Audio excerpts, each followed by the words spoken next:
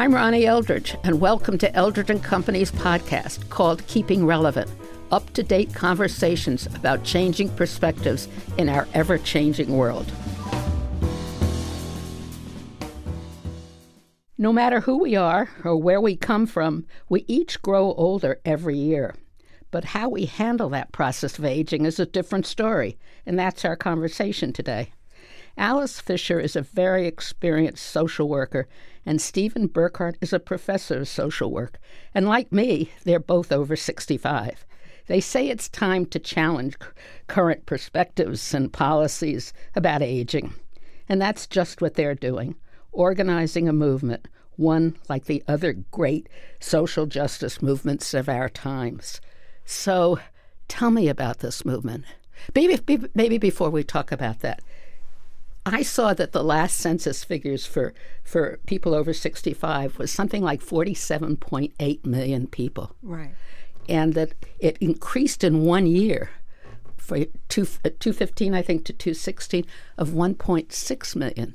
And it's going to just keep increasing because all the baby boomers are soon to be, all of them, right. 65. Right. So I'm the first year. I am the first year of baby boomers, and I was born in 1946. So tell me about the movement. And I mean, when you begin to think about it, it's so overwhelming. You think this social movement matches other social movements of our times? I think it should. And hopefully we will make it match that, because one of the problems with age prejudice or ageism is that it hasn't been treated seriously the way that racism or anti-Semitism or homophobia has been. And one of the reasons, so we are doing everything we can to put ageism on that same level with racism and other isms. It's interesting you didn't mention the women's movement or the gay rights movement, right. Because in a way, that's what I think it's more similar to. Yes. You know? And Steve, you've organized forever. Since I was 17. Since I'm not 17. Not 17 anymore. One of those kids out there doing all that stuff. Well, your point about the number of people growing really is really a lot about what this is about.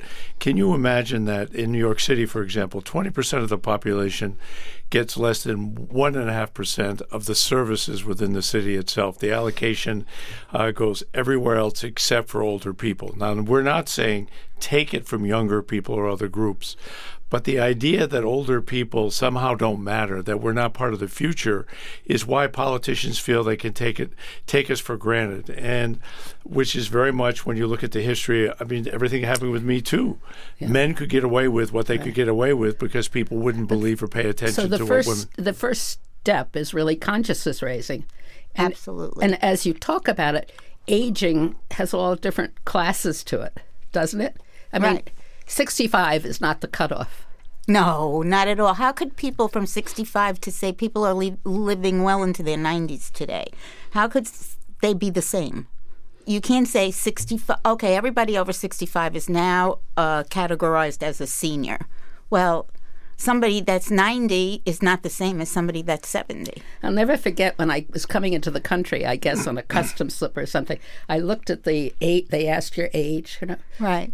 15 to something, 25 to something, 60 over. Right, exactly. And then you fell off the cliff. Right. Well, with ageism, it's more than that. I had to go to a dermatologist who is also a plastic surgeon. Almost all the women in the room were women in their 40s for plastic surgery. That's about ageism. There's ageism for caregivers who are the worst paid, along with child care workers. They're the worst paid because they're just taking care of old people. That's ageism. So your issue about the number of categories, spot on. There are a number of categories where ageism begins to appear again and again. It's just that people, until very recently, didn't realize how big an issue this really is. This is not just an add-on. This is a real deal. You called it the aging industrial complex. Right. Because there's so much dependent on age. Is that right? When you see that, I asked one of the academics that does research, he hasn't come back to me yet, if he had any handle on how much older people contribute to the GPA.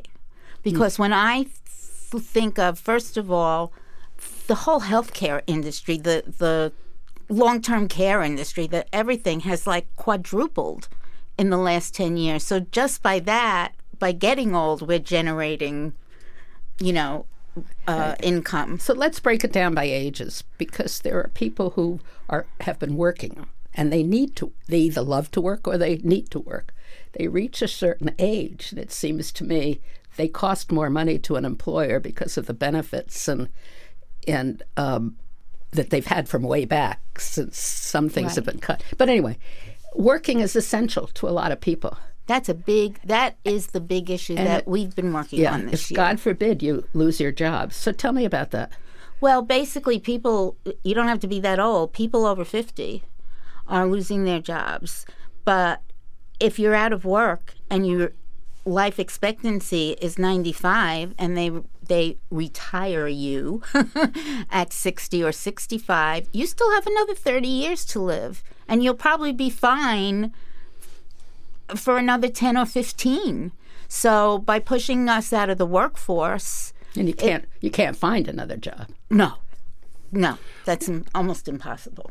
Well, one of the big shift from when, Ronnie, we were on your TV show between then and now has been the anger and frustration and fear that older people are beginning to have that's all about work. We had a little wine and cheese party where our radical age movement gets together every quarter with people to talk about how we're doing, what's up, and we invite new members. One woman said to me, a brand new member, said, 2 years ago I was upper middle class and now I'm on food stamps. There was a woman there who's a well-known cellist who now is saying, what I worry about, I'm afraid I'm about to be evicted. The combination of costs and the downsizing of older people's job possibilities has created a crisis that's finally emerged that we don't think is going to go away for some time soon. On the other hand, you hear a lot of talk in Washington about how Social Security is going to be bankrupt, and so it's all... We don't want to believe that. No. But it is all long-term, and it is always a political issue. Well, there are ways of making Social Security secure. Yeah, let's not But nobody wants to go there. It's like the third rail. Right. Eventually, they're going to have to. However, eventually they're going to have to do something because they can't cut. Social Security isn't even up to the cost of living the way it is now. Right. If they cut that, they're going to create a whole subclass of poor old people. Right. And there are so many, I'm talking about women now, because so many either single women or widowed women who were used to having two incomes, who now find themselves on one income, and it's a very precarious situation, right? Yeah. They can't pay the rent or the mortgage. And even if you own the property, you can't pay the taxes and the mortgage payment. Right. Go into Target, go into Home Depot, go into Lowe's, go into any box store, and what you're going to find are much older people back working, not as for so-called pin money at all. They're doing it for rent money and for food. One of the scary things out there, everybody says, as you said, Social Security is bloated. Well, the average bloated Social Security income in America is $1,800 a month. Figure out what that's less than $25,000 a year. Try and live on that. So try and live on that in New York. Try and live on that anywhere. Yeah. And you're not. And for those women that you're mentioning, they have two Social Security their payments coming in when their husband's alive. He dies, they get one, not both Social Security payments, and suddenly their income's cut by at least a third, if not 40%.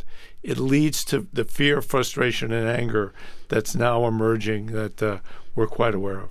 So the fact that it's a social kind of thing, psychological too, because people are marginalized and isolated. Right. And depressed, I guess. Yeah. I mean, we had 2 events. We had 3 events on the workforce. Plus, I attended several that other organizations ran. And last week we had a employment fair for older adults that we co-sponsored with Senator Liz Kruger's office, and 450 plus people showed up. We were overwhelmed, but it showed that there's a huge problem out there. Huge. And people didn't expect to get a job there. But the few people that walked away happy is because they got a hard lead.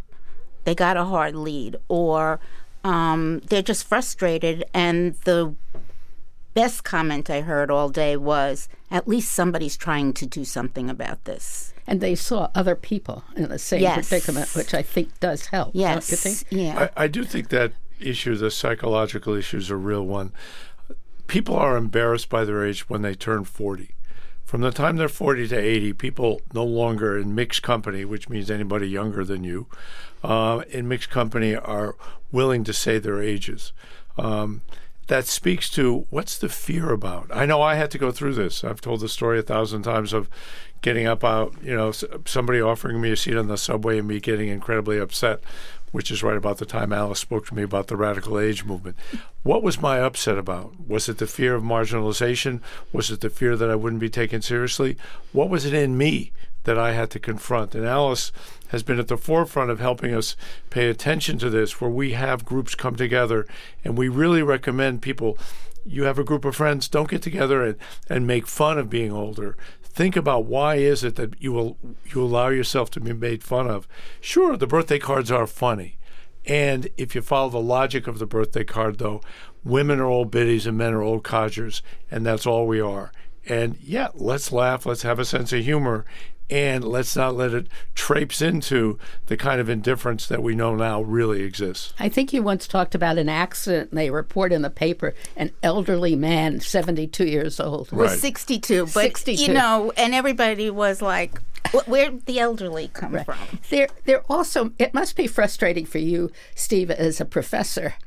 I'm frustrated because I've also lived through all these movements, and I see young people and people, into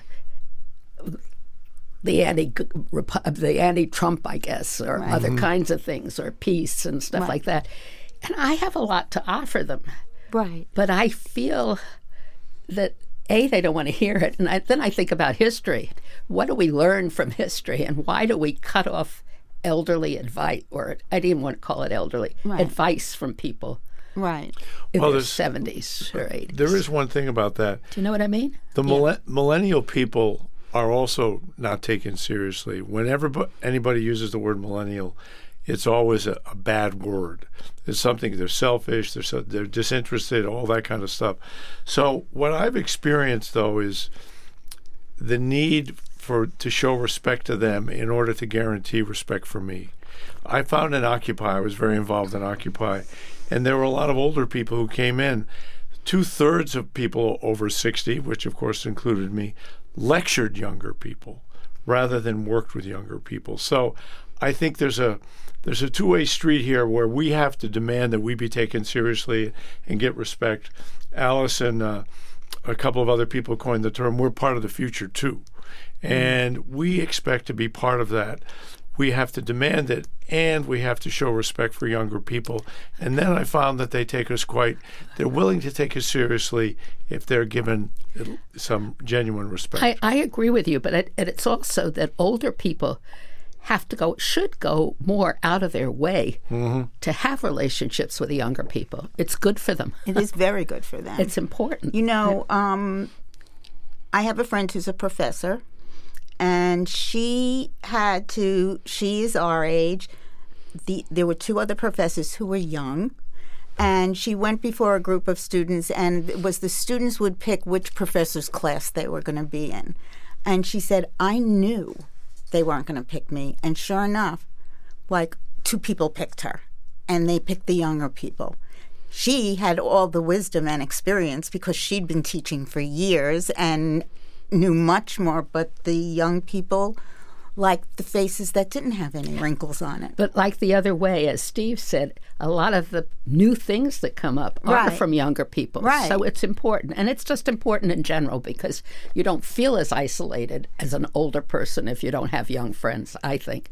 But, you know, this is really a movement, but it shouldn't be just of people who are 65 and over. It should be a big political movement because the effect on public policy is almost overwhelming. It is. And it's happening because here we are, the boomers. We were the radicals and screamers and protesters of the 60s. And now all of a sudden we find ourselves being kind of marginalized and pushed away. And I think it's just the demographics of this age group that said, we're just not going to let this happen. I'm not a boomer. Okay. I come from before. I know. But anyway, do you have political leaders who are over 65 who are joining you in this? Yes. Because you're going to have to do a lot of political lobbying. Right. Eventually, yes. One of the things that we're doing now is Bobby Sackman, for example, who's a well-known age activist here in the city, has many connections to them. I've known her since she was young. Yeah. As does she Alice. works with us a lot. I think the two of them are real leaders in the eventual legislative lobbying work that we want to do. That said, it goes back to your issue of consciousness raising and getting people's attention. And so in this immediate period, for example, the rally we're having on May 15th in Union Square Park about age justice is really to focus the reality on the injustice of how older people are treated and the justice that we demand. So we want eventually to get politicians. We're going to, of course, begin to get political people involved. But before that, we want to get our people, meaning anyone who's committed to age justice, to show up. We have, for example, Margaret Chin will be coming. She's somebody who's demonstrated a consistency on this issue forever, where there's no question about her commitment. So having her speak is one thing, but we also, in this, we wanted to make sure that Alice or Bobby, Ashton Applewhite, people, and other people not known to anyone who have stories of marginalization, of stories of being laid off, that for the first time in the United States, there's going to be a rally for age justice where the stories of injustice and the stories of discrimination related to age and the pride in being older are going to be the focus of the event. From that, we need to build from there to do exactly what you're saying. But we need to get people's attention first and then build from there. So how are you doing that? Well, we spent, 2 years doing nothing but education and awareness. Everything. We encouraged consciousness-raising groups. We had events where we had professionals talk about ageism in their own fields and how that works. And now we felt like, okay, we're ready to make a statement of our own. Unfortunately, we didn't know that our administration would be the administration we were having when we started Radical Age. And so we felt that we would march and walk and rally with other groups that were protesting not enough health care, not enough food security, not enough, because all those are ageism issues. How will you be unhappy if I project into the future about what should change? Not at all. Right ahead. So I think about our programs for the aging. Right. First of all, can't we think of a different word? Oh, absolutely. Rename the departments of aging.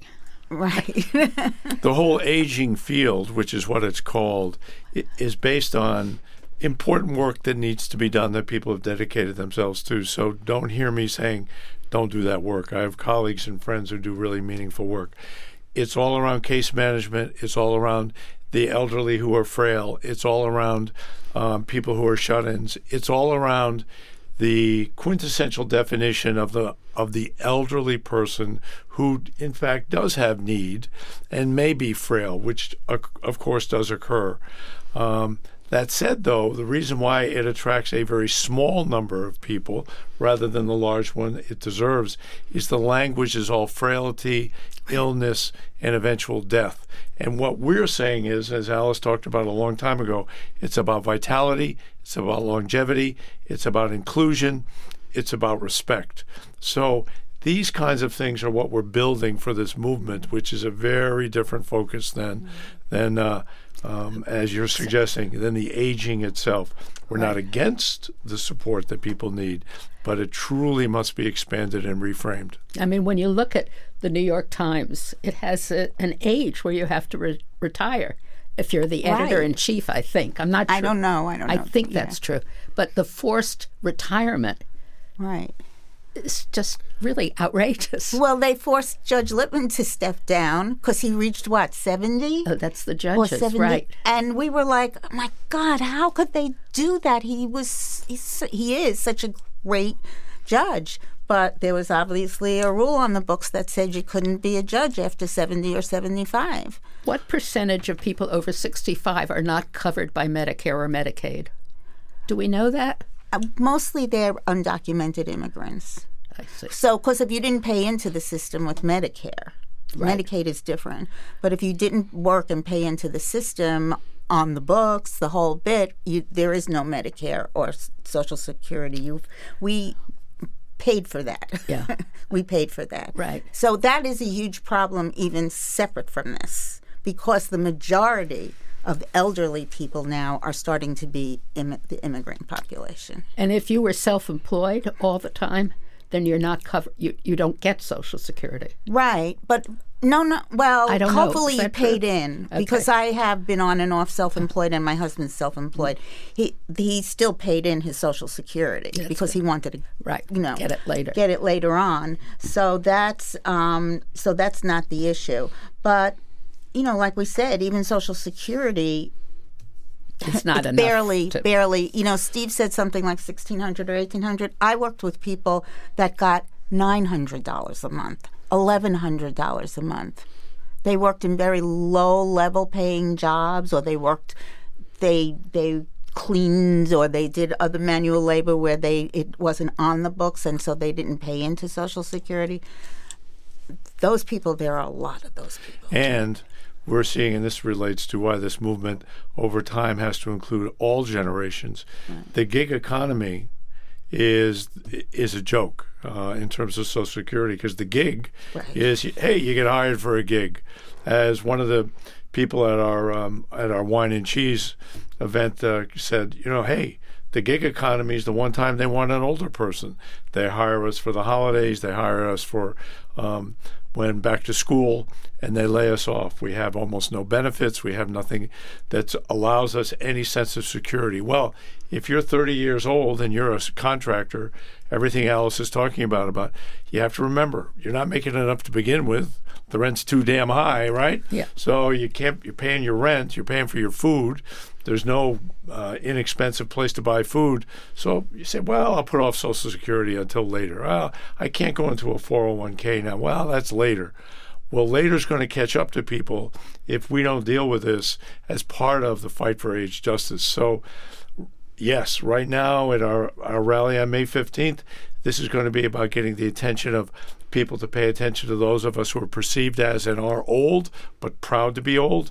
And it is about bringing along younger people to be aware that ageism is going to impact them too, because the people who will be discarded will be them when they turn 50. There are architects who work on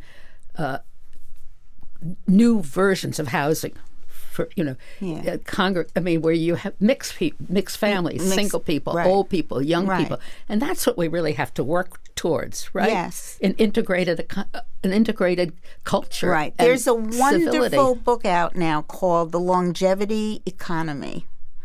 And one of the things that he describes in this book, which I never really thought of, I knew I had problems with the issue of all of these, I don't know what to call them, old age communities. A lot of our parents went to Florida. Well, those are the last sanctioned segregated communities in this country because they're segregated by age. And what those people didn't realize what they were doing, they were signing up for the golden years. They were going to play tennis and golf and blah, blah, blah. But what they did was they separated themselves from society. So in a way they contributed to their own marginalization by going into those communities which aren't mixed communities, where there are no pets and kids and bicycles and all of that. So it's something that we have to think about. We were sold Americans were sold a bill of goods about those communities, and they just ran for it. So what we have to do is eliminate that line between 65 and over and 65 and younger, and integrate this whole culture and society. It's so interesting when you begin to think about the possible future results of it. It's a great point. ageism is the one ism that will finally unite us all, because the issues of racism, of sexism, of homophobia are all out there, and people live in their identities that they have to struggle on these issues and other social movements. One of the things that we become conscious of is that ageism is an opportunity to join and unify, as long as we respect and look at the reality that some people have lived with different forms of oppression their entire lives. When we talk about as Alice, you were talking about the Social Security of who gets paid the least, and those who get none, undocumented immigrants. Well, who are they? They're black and brown people. Who are the ones getting $1,100 or $900? They're child care workers. Well, who were they? They were black and brown immigrants. So the issues of race, the issues of gender, the issues of sexuality do play into this that need to be respected, because within that classification, there's some of us like me. I'm a white Anglo-Saxon Protestant from New England who goes back to the Pilgrims. I've never experienced a form of oppression until the beginning of this, and please don't hear me suggesting that I've had a difficult life or that these issues impact me the way they do others. That said, these are things that Alice and we and Bobby and so many other people and Ashton and others are working on. We recognize the importance to make sure that the respect and the props are given to people who have struggled with this, who now have an opportunity with us to help educate us and lead us on how we do this fight. Tell me once more about the rally. Okay, so on May 15th in Union Square at 5 o'clock, we are holding a rally for age justice. It is, as far as we know, the first rally of its kind anywhere in this country, maybe in this world.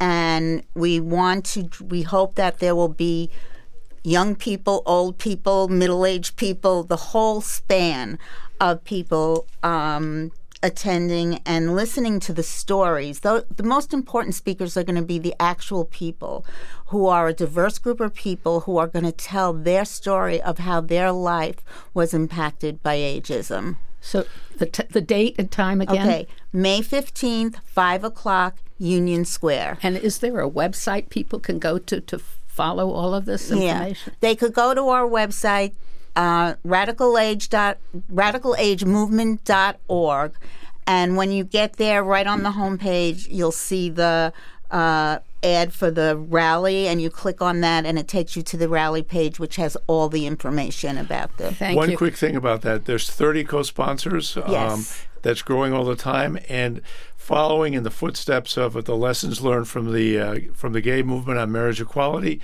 We have rallies, vigils, and events happening in Provincetown, in Nebraska, in Hawaii, in Mexico, in Philadelphia, and a small group in Arkansas, all of whom are having their own event in their own way for age justice on the same day. Oh, that's so great. Well, I hope we'll be able to talk about what happened at the rally, and you'll come back again. So thank you, Alice Fisher and Steve Burkhardt, and thank you, people, for listening. Thank you. Thank you. Thank you for joining us, and thank you to producer Beverly Crane and engineers Sarah Fishman and Jack Horowitz. I'm Ronnie Eldridge, keeping relevant.